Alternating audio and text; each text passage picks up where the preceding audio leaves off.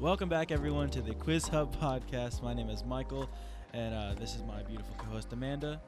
And we hope that everyone's had a happy week. We're glad that we're able to get the video portion of the podcast controlled and underway. And it's like we had a little issue with the files malfunctioning, so they were corrupted files, so we weren't able to load them, but we still posted the podcast, the audio version of it, so we got that done. Like I said, I hope you all had a fantastic week. I hope this week is just as fantastic, or if not even better than last week. By the time we're recording this, we just got off work like a couple hours ago from Marcy Joe's. We're getting busier and busier. Me and the grill cook not really grill cook, but the side cook in the back, we got absolutely slapped in the face because it's just me and her, and then my wife's the host. Amanda's the hostess, and she was seating a lot of people. But nah, that's not good. But yeah, I mean, it wasn't like it was just too much food. It's just like not a ton of room. We're trying to figure stuff out, trying to figure out where to place stuff and where to kind of put stuff together and just kind of go from there. But it wasn't your fault. You did good. Did a good job. There's a lot of big parties. Oh yeah, tons of parties, like a bunch of six tops, and to some restaurants that's not a big thing, but like when there's only two people and the kitchen's the size of Harry Potter's bedroom, you kind of struggle a little bit. But we managed, we overcame, and we succeeded in the end. We're still alive. Home. And we're home. Yep. Came home to a screaming, almost 1-year-old. Almost walking. Yeah, almost walking. He wasn't screaming because he was in pain. He was screaming because he was really excited to see us because he hadn't seen. Well, he's seen us like earlier today, but I kind of left early because I didn't work at GM today. So, yeah. So, the first thing we're going to talk about here, I got a couple things here. I'm going to try and be as detailed as I can. I'm really bad at like explaining things, so I'm gonna try my best to explain it in as much detail as possible. That's another reason I'm doing this podcast. I want to be able to talk better and be able to vocalize my words, express my words the way that I mean them. Because you might hear me say something and you're like, that doesn't make any sense. And I'm just like, well, in my head it did. So I'm trying to work on that, trying to get better at talking. Yeah, and I help you finish sentences. Yeah, and Amanda's here to help me finish my sentences. Yeah, and try to talk sometimes. Yeah, I'm trying to get her to talk too. So if you guys have been listening to this, to people who've been watching and listening for the past couple weeks, you already can see that she's very shy and she doesn't talk that much. And we're polar opposites. Yeah, we're like polar opposites. Like we're both shy to a sense. Like she's shy all the time except for like with me, and I'm only shy if I don't know you.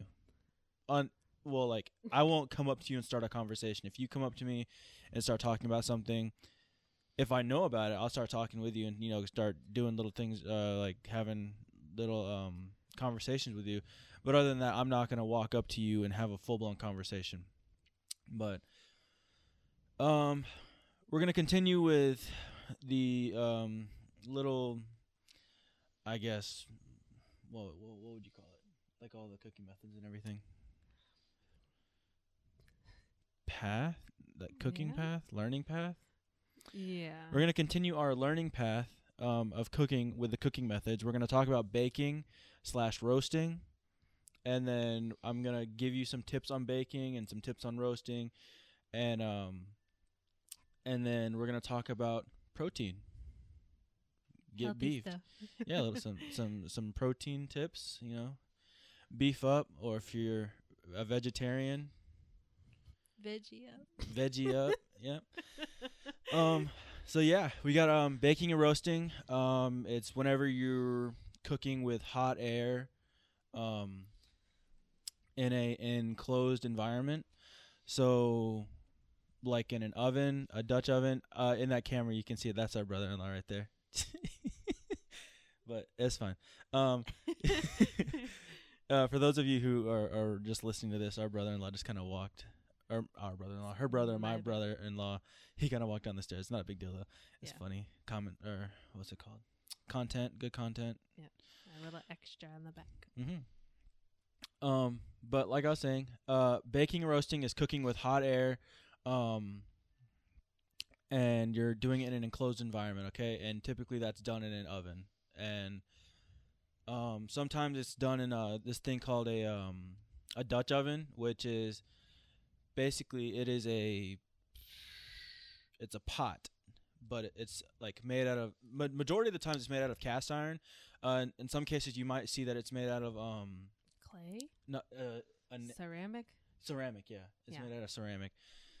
And what it's really good because like I said before in the last episode, cast irons are good for retaining heat. They're slow to heat up, but they will keep that heat like for a really long time. So that's what they're really good at.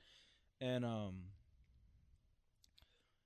I like Dutch ovens because one, you can make really good loaves of bread in them. I made a loaf of bread, and I'll actually post a picture of it on our Twitter. If you're not following us on our Twitter, go ahead and follow us. It's at Quiz Hub Podcast, and Instagram? yeah, and Instagram. I'll post it on Instagram too. The same thing at the Quiz Hub Podcast, and then you'll see it. It's a picture of me and my wife. I gotta change it to the logo, but yeah. So, let's see. We were talking about Dutch ovens. Yeah, Dutch ovens are great. Baking bread, and if you're making gumbo or anything like that, or any kind of stews, those are it's perfect for it. And you might always see like Dutch ovens, like in those in old like cowboy films, where like they're hanging it over like the cast iron, or not the cast iron, over the open fire. They have it hanging from like a little, I wouldn't say it's like a teepee, but it's like like 3 sticks leaning on each other with like a wire hook, and it's hanging from its little handle. But yeah, so baking and roasting, we've already described what it is. So for baking is typically it's see, this is what I'm talking about when I can't use words right. I'm trying to use this word, but I don't know what word I'm looking for. It's baking refers. There we go. Baking refers to pastries, breads, fruits, fish, and let me think. I believe that's it. And then roasting refers to like vegetables, meats, chicken. You know, you don't say. I mean, some people do say baked chicken and baked whatever. But like, you know, typically you'll hear people say I baked a pie. You never hear people say I roasted a pie or I roasted a cake. They say I baked a cake. And so it's the same thing in a sense. You're using the same tool. It's just it's kind of referring it differently. Also with baking, I've said this before, I'm not a great baker. And I want to love to bake, but it's just too tedious to me because everything has to be so accurate. And like in cooking, let's say a recipe calls for, I don't know, like a cup of onions or something like that. So you cut out a cup of onions and you have like a little piece of onion left, you know, and you can just throw that piece of onion in the recipe. It's not going to change it up terribly. If you are baking like biscuits or something like that, if you have a little bit of extra flour and when I say a little bit, I mean like another like quarter cup or like, you know, like less than a quarter cup. If you throw that into the recipe, you could affect that recipe like drastically. Like those biscuits can go from like super like light and fluffy and crispy to gummy. Like you can go from biscuits to scones really, really quick. Yeah. And that's not something that you want. But unless I mean, scones are good, but you know, whenever you're expecting to make biscuits and you come out with a scone, it's very unpleasant. You know, no one wants a sausage, egg, and cheese scone. So unless that's good, I don't know if that's what you're into. It's whatever. But yeah, baking is it's not for me. You know, her family, her mom and her dad have been watching the show, British Baking. Yeah, and the it's Great basically British Baking Show. the Great Yeah. British Bake Off or something like that. And they get these people, and they bring them together, and are they professionals or are they like they're just like at home baker? Yeah, Yeah. at home bakers. So they get them and they make different baked like desserts. So like sometimes they'll make a cake, sometimes they'll make It's just like very known things in the UK that people bake. yeah. Like did they made flan that one time, right? Yeah. They made flan. I think it was It flan. was called something else, but I think it was Basically flan. Yeah, it was basically flan. And this one person, they whenever you're making stuff like flan, what you do is you take these little like ceramic cups and you fill it up with your mixture. Then you place it in your pan. Then what you're supposed to do is you're supposed to pour water into the pan. But whenever you're doing it, you want to absolutely make sure that not a single droplet of water gets into that container, because if you do, it's not going to bake right, and then if it doesn't bake right, it's not going to set right whenever you like cool it down so that way it sets. It's going to remain liquidy. So this lady, she poured it in there, and like the smallest drop got into like a couple, like maybe a few of them. And whenever she turned it over on her plate, she pulled it up, and the top was the way it was supposed to be, but then the inside was just like complete. It just fell apart on the plate, and like they only had like 5 minutes left. So yeah, it was not good, and I'm like fairly sure she got voted off. I can't remember, but I'm sure she overcame in the next event. I don't think she got voted off. Luckily, I don't think it was like the elimination round. I just think it was like something to get an advantage. It was just like one of the challenges. Yeah, one of the challenge ones. But let's see, roasting. Like I said, you can roast vegetables, meats. I remember what the other thing I was gonna say. I stuttered a second ago when I was listing off the things that refer to baking and roasting. Mm-hmm. Potatoes and starches. Those are like pasta, lasagna. Well, no. Well, I was gonna say lasagna and mac and cheese. Yeah, those two. But I was referring the thing. It was potatoes and baked potatoes. You don't say. I mean, you can't say roasted potatoes. Most time you see a baked potato or something like that. Yeah. But so then we got to the baking and the roasting. So the roasting, referring to our meats and our vegetables.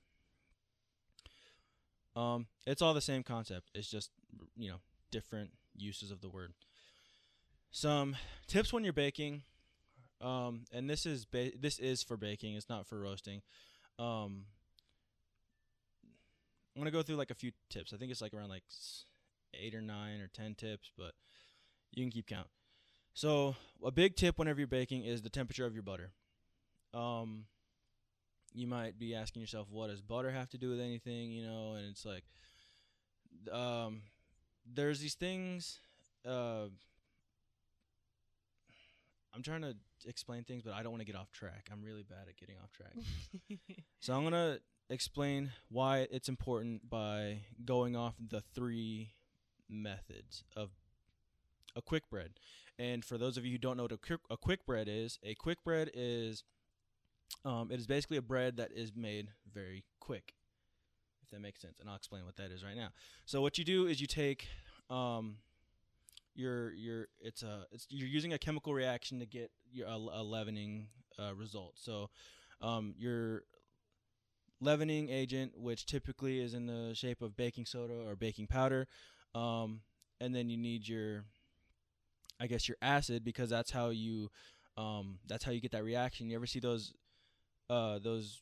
middle school science projects where they have like the volcano, and then they just put like the baking soda. Yeah, the baking soda. Hydrogen peroxide. Yeah.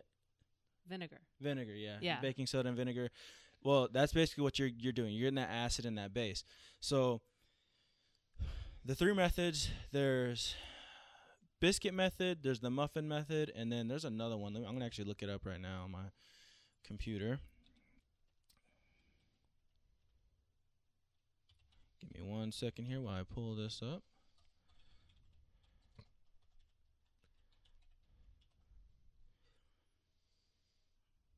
And the creaming method, I'm pretty sure. No, let me see. Give me 1 second. I terribly apologize about this. It's so unprofessional. But if you're on your way to work, I hope you're having a good, safe drive. I hope I don't make you crash in any way, shape, or form. I hope you guys are still good. If you're at work, thank you for listening. I don't want you to get fired because of me, but if you do, I'm sorry. Yeah. Why can't I find it? It was the creaming method. Yeah, I was right. So, yeah, there's the biscuit method, the creaming method, and then the muffin method. And the difference between all of those is the butter. So, with the biscuit method, you can make biscuits and you can make scones and, your quick breads that are harder. And the reason for those, you want to use a chilled or even frozen butter, because whenever it's frozen, it's easier. First of all, it's easier to shape into your flour, and whenever you shape out your biscuits and cut them out, those little butter chunks, because what you'll do is you'll cube up your butter and you'll cut it into the flour. And when I say cut it in, I just mean you'll basically mix it in with your flour to where they're like the size of like maybe, I don't know, peas or something like that, like really tiny. You don't want them like really small, because the purpose of the butter is whenever you have it shaped out and you have it in the oven and you have all your ingredients, your leavening agent, your acid in there, as it begins to rise and bake, the butter melts and it creates little pockets of air, and it makes it like crispier almost. Yeah. So like if you go to the store and you see like like the Pillsbury the Pillsbury biscuits and stuff where like that. They peel. Yeah, the flakier layers. ones. Yeah, the layer ones. They've probably done like one of two things. They probably either put more butter in there to make it crispy, and then they also probably they just did more layers. And it's really cool. It's really cool whenever you see it, because whenever you're making biscuits, and hopefully I can have time to show a video, because right now I'm like super busy with everything. Yeah, I want to be able to make videos for this and show you guys how to do these things. Yeah. But it's kind of hard. If you hear a cat, that's our cat Lena. She's really bored. So so what you do whenever you're making biscuits is you mix all your ingredients together. You mix in your leavening agent, which will probably be like baking powder. And then you'll use buttermilk. So buttermilk has like a little bit of acid in there, to where whenever you mix it, it's going to give you a rising effect. And whenever you're making biscuits, you want to have you want it to double in size. Double in size. I was about to say double in size twice, but you want to make sure that it doubles in size. But you mix all your ingredients together, and then you put in enough liquid to where it's going to look grainy almost. So what you do is you just put in like a little bit of the buttermilk or whatever liquid you're using, and you're just going to turn it out onto the table from the bowl to the table. Then you mix it together, but you don't want to overmix it, because if you start to overmix it, you're going to start warming up that butter. That butter's going to start melting, and then it's going to be harder to work with. And then also, and it's going to like incorporate into the dough instead of into like tiny chunks. No. I mean, you want it to incorporate in the dough some, because whenever you fold it out, or whenever you like fold it out onto the table, it's going to look like really crumbly almost. You're going to think that you're going to need to add liquid, but you do want the butter to melt like a smidgen, to where like it gets enough in there to actually form the dough. But you don't want it to be too liquidy, because then you're not going to have those air pockets that you're looking for. Yeah, like it's gonna like the butter's just gonna mix into the dough too much. Yeah, it's gonna mix into the Yeah. And then once you do that, you roll it out into a rectangle. And then if you've ever done a tri-fold, it's where you just you fold one end towards the middle, then you fold the other end towards the middle, then you're gonna roll it out again, and then you do that, you repeat it, and then you get like hundreds and hundreds of layers after so long. And then if you need to, you can like cool it down. Like if your dough starts to get overworked and it starts to melt a little bit, you can chuck it in the fridge or the freezer for like 5 or 10 minutes, let it cool back down, then you repeat the process. And you do that. The more you do it, the flakier it gets. But you don't want to do it too much because then if you do, you're gonna end up with like actual bread instead of like a flaky biscuit. So there's that. I kind of got off topic there again, but it is what it is. Let's see. There's the muffin method, which is, I believe the muffin method is where you you can make muffins, cakes, pancakes, and stuff like that. The only difference is the butter is melted. So that way the butter can actually get incorporated, and that's where like fully incorporated. So it's the liquid, and then you mix it up with your. So like you melt it beforehand. Yeah, you melt it beforehand, but you don't want to make it. You don't want it to be hot butter. You want it to be like warm butter because a lot of times, you'll put it like with eggs or something, and if you put butter that's too hot in with those eggs, you'll start to cook the eggs. So if you need something to be like really smooth, it'll cook. Your eggs will start to have like you'll have little chunks in it, and you don't want that. Yeah. You want it to be like muffin batter. You don't want to have scrambled muffin eggs. But yeah, and then what do you call it? And then the creaming method. The creaming method is softened butter. You can soften butter by leaving it at room temperature, or if you are in a pinch and you need it real fast, you can chuck it in the microwave for like 10 seconds, flip it over on the next side, 10 seconds, flip it over on the next side, 10 seconds, and then keep going. And then you have softened butter. And then I honestly can't remember what I made with the creaming method because it wasn't something that like I enjoyed. I didn't pay attention to it that much. I probably should have. But if I'm not mistaken, I think it was I'm like fairly sure that let me see.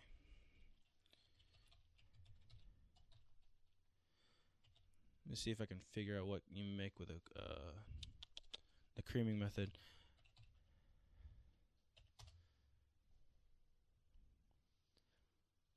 It wasn't the rolls that you made for New Year's, right? No, that was just regular bread. Yeah. No. That's not important. I can't find it right now. But just know that there are those different methods. Maybe on another video I can actually break it down and explain what I was trying to explain right now. But another tip for baking and roasting, or really anything, but typically for right now it's going to be baking and roasting. The room temperature is really key into what you're baking. So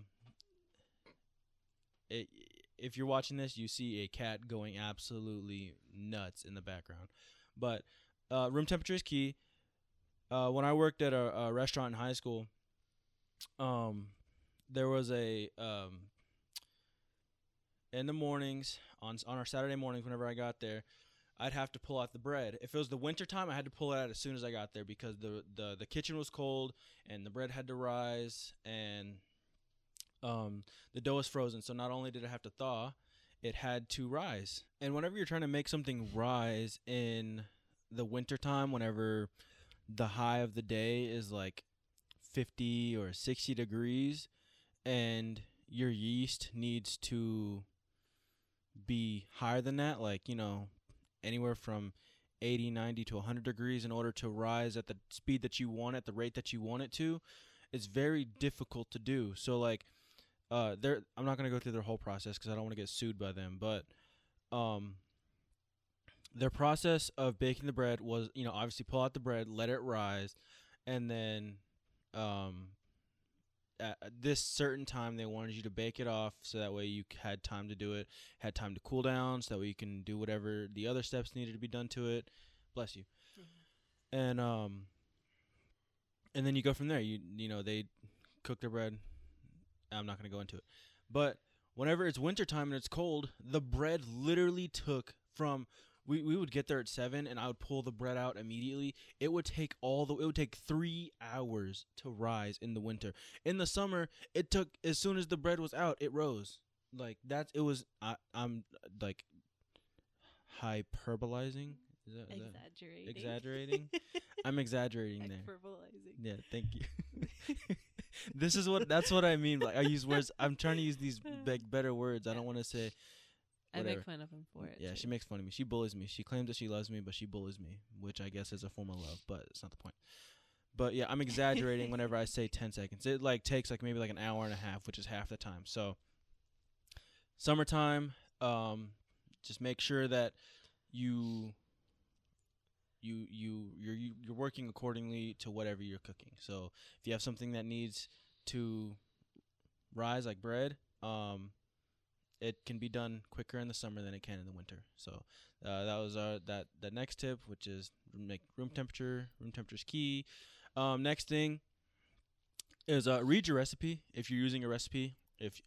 And if you're baking and you're very new at it, read the recipe, because if you try and guess or try to do this without high levels of expertise and not knowing what something's supposed to look like, feel like, taste like, you can mess up a recipe so bad. And just read the recipe.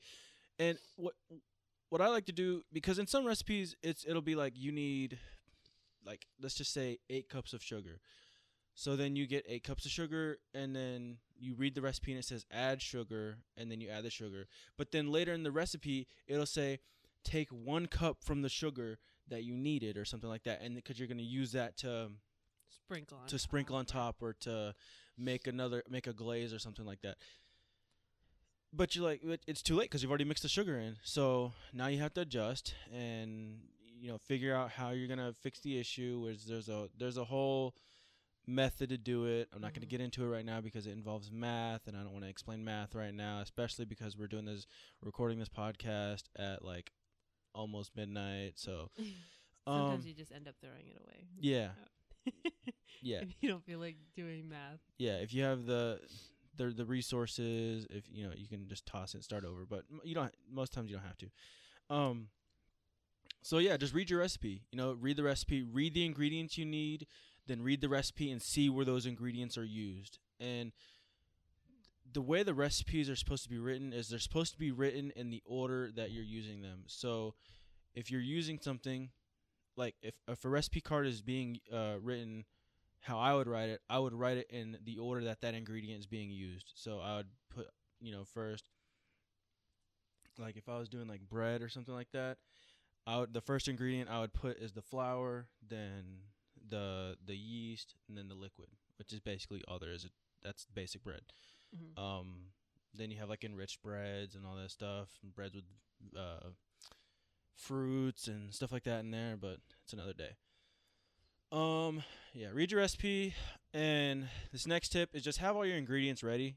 There's a thing, it's called mise en place, and I'm fairly sure, like 99.99% sure it's French, and it means that everything in its place. So, and when I was in culinary school, and just working in restaurants, I noticed that I would work faster with when I had all my stuff. So because you're spending your time in the beginning getting all that stuff you need. So what I would do is I'd read my recipe, see what I would need. Then I would take a baking sheet, and on that baking sheet I would gather all of my ingredients, all of the tools that I needed, all the mixing bowls, whisks.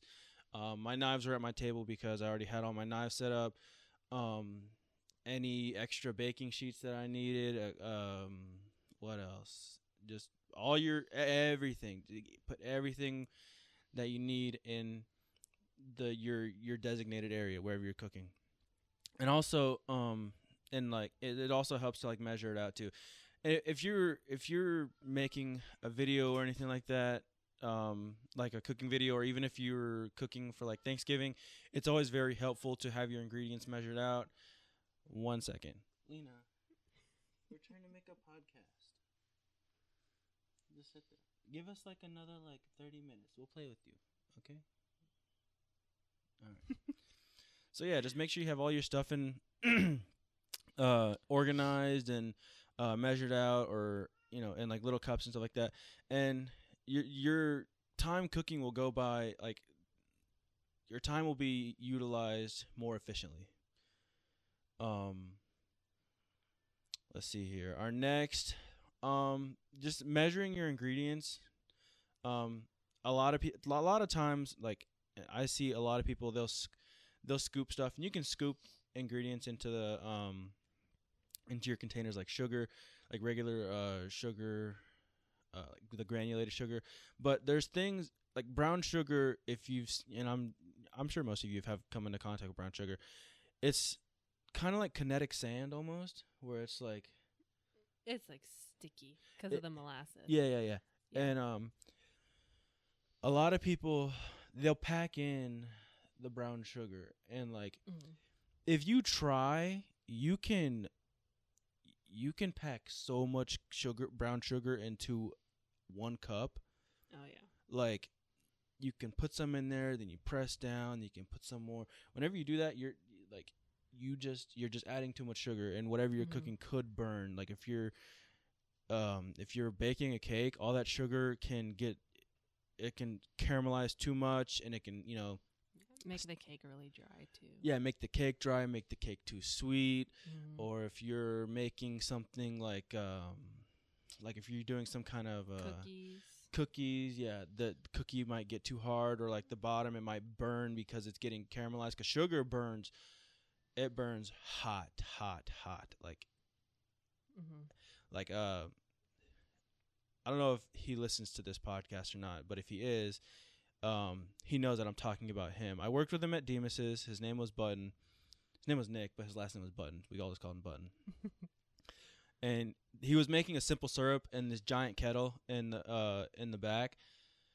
And whenever he was portioning it out, he poured it too fast, and a bunch of the simple syrup got on his pants, and he like took his pants off, like in the kitchen.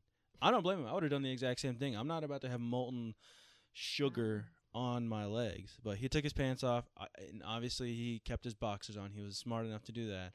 But it burns really hot. So back to don't pack your brown sugar. Yeah, just make sure that whenever you're just measuring the things right, make sure that if it's something that's like powdery, like flour or confection sugar, you also want to pour that into your cups, because sometimes that can pack a lot too. Oh yeah, not only the like packing it whenever you're scooping it, but also because sometimes like the flour, you might get clumps. Yeah, you'll get clumps, and it'll create like air pockets. You won't have an accurate measurement of whatever that ingredient is. So what I do, you might see me do it whenever I'm using flour making bread or something like that. I'll get another scoop, like a half cup or whatever, and then I'll get the flour, and I'll pour it in there, and then I'll just scrape off the top all the excess. Yeah. So that way I get an even cup. And also, whenever there's measuring cups for liquids and solids, and sometimes you can get away with using a measuring cup for like the glass ones versus like the actual handle cups. Yeah, and I think someone, and I'm not sure if like I heard this from someone or if I don't know, but they're made separately for a reason, and I don't know the reason. I know that like you can get away with it like for a little bit, but make sure that if you're using a liquid, you're using the liquid cups. If you're using solid or something like that, you're using the actual measuring cups. So like the scoop ones. Yeah. Don't. And they also have like the ones that we have. It's like 2 cups. It's from Pantry Chef. Pampered Chef. That's what I said. It has you have liquid. It has a little spout, and you can put liquids in it and measure it, and then the other end you flip it upside down, and then you can measure dry ingredients. Yeah, and it like slides. Yeah, it's a big cylinder with like measurements on it, and if you flip it one way or the other, one way is like liquid measurements, and the other is your solid measurements, your dry ingredients. Yeah.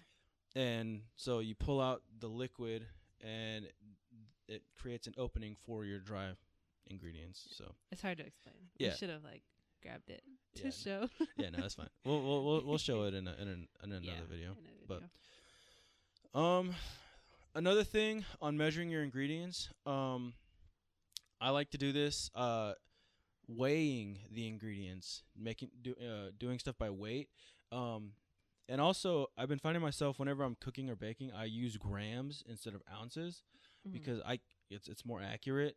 And I've done breads by weight, and I've also done breads by like actual measurements, like cups and whatnot. And I found that the breads by weight was more like it. For some reason, it was like more soft and more fluffy than the other ones. It wasn't like you can tell the difference. It wasn't like something like, oh, this is the way. Do you know the way? And I like to weigh all my ingredients, especially just because if you want to go into a business and you want to, make sure that you're pricing everything correctly and doing all this and making sure you're getting your profit and making sure you're not having any type of food waste and having some type of cost control, weighing your your foods, it makes it to where it's easier to record those numbers. Is basically what I'm trying to say. Like, so I bought a little scales, like $10 or $11 at Walmart. I gotta change the battery on it, but I use it almost every time I bake, which is not a lot, but I still use it whenever I bake. Or if you're into meal prepping, yeah, it's perfect for that too, because I was about to say it's good for dieting too. Yeah. To measure like the meats that you have and stuff. So like, yeah, you measure your meats, you measure your veggies, you measure whatever you're cooking, whatever that diet is for that week, and then you measure it out, and then it's just so helpful. It's like, I'd probably say besides the knife, a thermometer and a scale are probably the most two used in a kitchen. Not they are. It's like top 10, top 5. But speaking of thermometers, that would be my next tip. Make sure you have a thermometer. There's a bunch of different thermometers for different uses. You have your thermometers for your basic thermometers where they're used for like checking temperatures of meats and cakes, breads, and you just put it in there. I like the digital thermometers. You get an instant reading. You have to wait. You don't have to wait for the little needle to go all the way up. And the thermometers with the needle, they're annoying because you have to what do you call it? You have to what's it called? Like whenever you're on a phone and you have to, like, it's not synchronized, but like you go to the screen and you have to press calibrate. Calibrate. Yes, thank you. You have to calibrate those, and the way you do it is you take ice water, because ice, no matter what, is at 32 degrees. So you have to put it in there, and then there's like a little dial on there, and you have to adjust it when you put it in the ice water to 32 degrees if it's not already there. And that's annoying. I don't have to deal with that. So I just get a digital thermometer. You can get an oven thermometer, which is a thermometer that you just hang in your ovens to make sure that your oven is getting getting up to temp. Like I said before in the last one, ovens, they're all different. So your oven might say this temperature, but it might be in a range from like maybe 10 degrees higher, 10 degrees lower than what it actually is. Because a big thing is a big problem I see in like when people use an oven to cook is they always like to open up the oven to kind of check and peek and see what's going on. Like me. Yeah. And that I get it. Like you're like, is it burning? Is it is it not cooking or whatever? Is it whatever the question is? You're really curious on what it is or what's going on inside that oven. But just leave it closed, because what's happening when you're opening the oven, even if you open up the oven for like 5 seconds, you're letting out heat. I remember for my baking final, we had to make quick bread. So I think I had like biscuits or scones or something like that. And before we all went in, our chef would be like, "Hey, before you guys do this, make sure that see if anyone else is going in the oven so that we guys can go in at the same time." Well, so that way you can you can utilize the oven space and make sure that all the ovens get used, because if one person just goes in and puts their stuff in the oven, then they go in and someone else is about to go in like 10 minutes after them, and they open up the thing. You're letting out the heat. If you let out the heat, whatever you're making is not going to rise properly. It's going to be deflated. It could get deflated. So and you mess up the other person. Yeah, you mess up the other person. Yeah, you mess up the other person's thing. But then also the person who just put their thing, their whatever they're baking in there by themselves, they're messed up too, because they just used an entire oven and now nobody else can use it because of that. So it was just like you got to communicate with your team to make sure that all that space gets utilized. But this one time, it was like me and like 4 other people in the oven at the same time. And this one girl, we were on a time schedule, and this one girl, she was behind. Like, she was really, really behind. And she opened up our ovens, and she went and put her stuff in. And the chef came around the corner, and she yelled so loud. She was like, "Close the door!" And she was like, just yelling. She's like, "Don't open the door. You're going to mess up these other people's stuff and all this." And I'm just like, if my biscuits get messed up because she was running late, I am going to be livid. Like, because it's for a grade. I don't want to have to retake the class. Like I said before, I don't like baking. So I don't want to have to take another semester to bake something.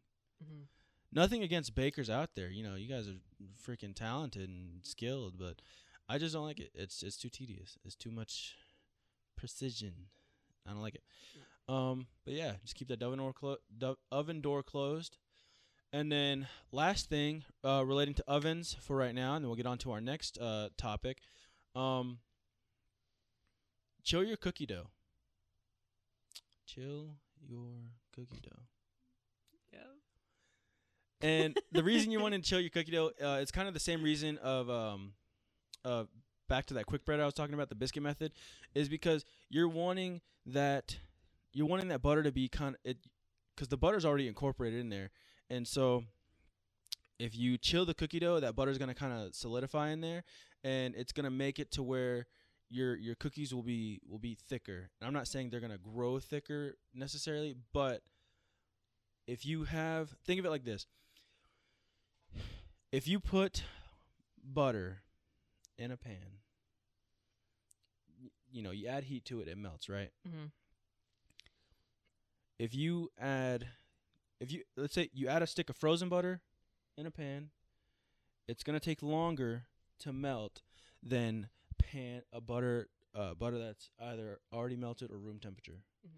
So what you want is that process to be slowed down, so that way your cookies don't just go flat, because you don't want flat cookies. I mean, unless you want like a crispy cookie, but most people I know, they like the thick, ooey gooey cookies, and the way you get that is just by making sure your dough is chilled, and also not only that, they're easier to form. So if you're trying to shape them a certain way, you put them in the fridge or the freezer for like 5 or 10 minutes, and they're a lot easier to work with. You can shape them up to whatever you want. If you're trying to make like, I don't know, Mickey Mouse cookies or something like that, or you're trying to make like a dog or an elephant, I don't know, whatever. It's less messy too. Yeah, it's less messy too. Yeah. So chill your cookie dough.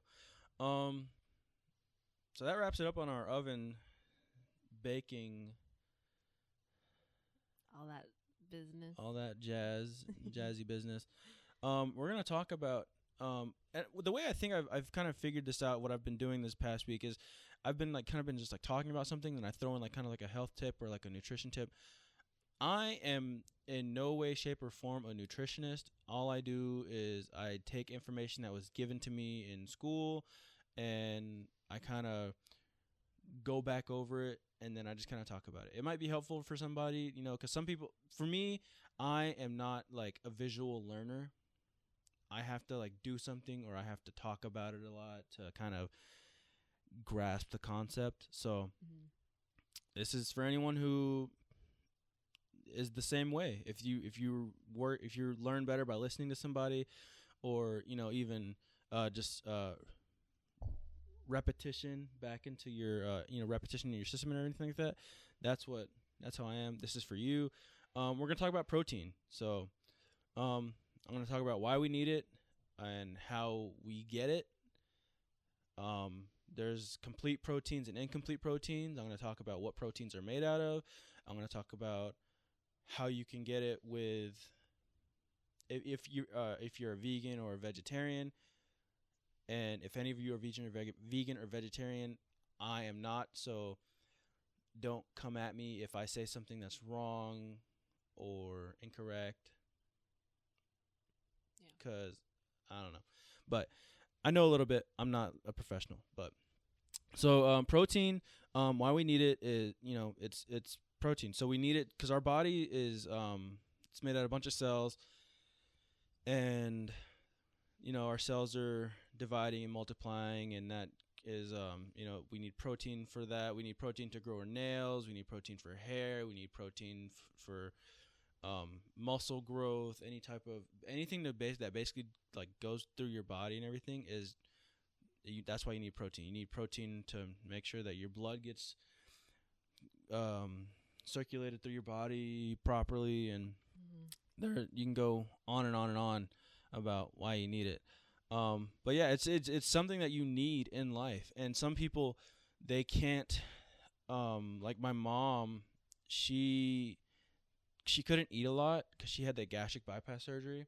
Mhm. So a lot like how she would get her protein is through those what are they, Ensures, those protein shakes. Oh yeah. Yeah, she would drink those. Hospital drinks. Yeah, those little hospital drinks. That's you can get them through that. You need that for your body. If you don't have protein, your body's gonna like protein's also used for energy. Like what do you call it? I think it's like fats and carbohydrates and protein. Those are like the energy calories, I think it's called, or something like that. But yeah, you need those for your body to function. If you eat like what do you call it? If you eat like meats and veggies and stuff like that, that you get you get protein like through eating, but there's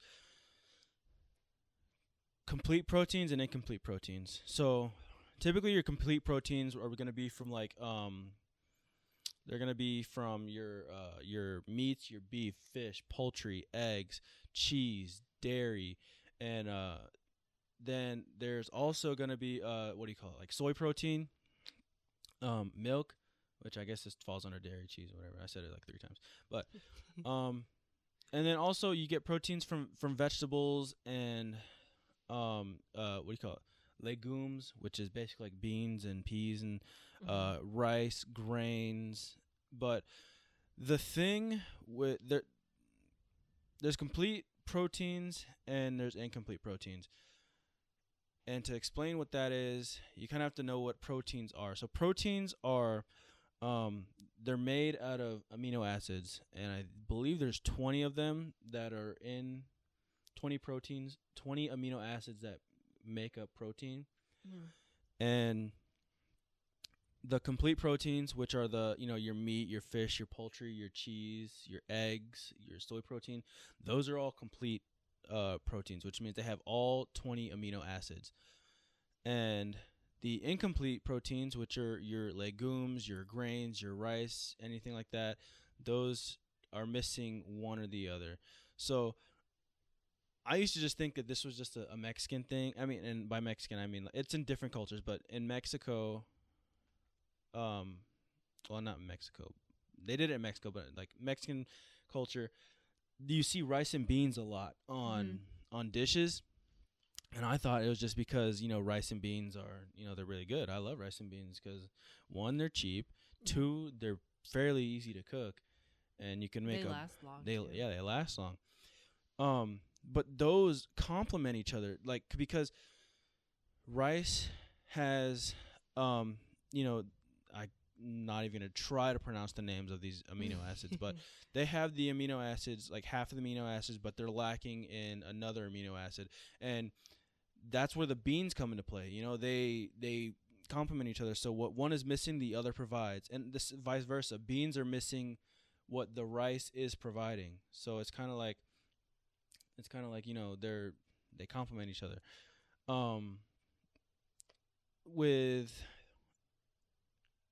It's kind of tricky. I mean, I wouldn't say it's tricky, but like, I feel like it's definitely a lot harder for people who are doing those vegan or vegetarian lifestyles. It's harder for them to get that protein just because they have to consume more, because and that might not always be the case. And this is a case where I don't know exactly, because I went vegetarian for like 2 weeks and I did not like it. I tried it just for a little bit, just to kind of see how I would react to it, just to kind of see how it would work, and it was not for me. I didn't like it. I was craving wings, and I was craving burgers, and I was craving hot dogs. Yeah, it was rough. Yeah. But you can get it, like I said, through beans, rice, vegetables. You just have to make sure that you're getting all of the amino acids that you need. So you have to make sure, you have to do your research and see what one has and what the other has, and see what you can combine, and, you know, add different flavors and stuff like that to kind of get what you're looking for. So let's see what else we got here. I got a list that I'm looking at. So if I look away from the camera, it's either because I'm trying to focus on something or I'm looking at this list. I don't see. I think we covered everything. So, guys, if you made it this far in the podcast, I thank you so much. If you like the podcast, or, you know, like and subscribe, find us on our YouTube channel, Spotify, Amazon Music, Apple Podcasts. We're on it all. We're up there, top number 1. Invisible. You can't see it, but we're there. Yeah. But we love you guys. Thank you for all the love and support. If you like this video, like I said, like, subscribe, share it with your friends. If you have anybody that, you know, you think might want to listen to it, or anybody that wants to, you know, maybe be on the podcast, or even, you know, do like a Skype interview or something like that, we can kind of, you know, figure out a way to do that. Or, you know, if you want to reach out to us, you can reach out to us through our email at quizhubpodcast@gmail.com. Or if you have our numbers, just text us, or message us on Instagram, Facebook, Twitter. Twitter is @quizhubpodcast, Instagram @quizhubpodcast, Spotify, Amazon Music, and YouTube, Quiz Hub Podcast. Yeah. Like, subscribe, follow, talk to us, whatever you want. Yeah. We love you guys. We want to thank you for watching, listening, whatever you're doing. We hope you have a great rest of your day or night whenever you're listening to this. Great rest of your week. And we'll see you guys next week.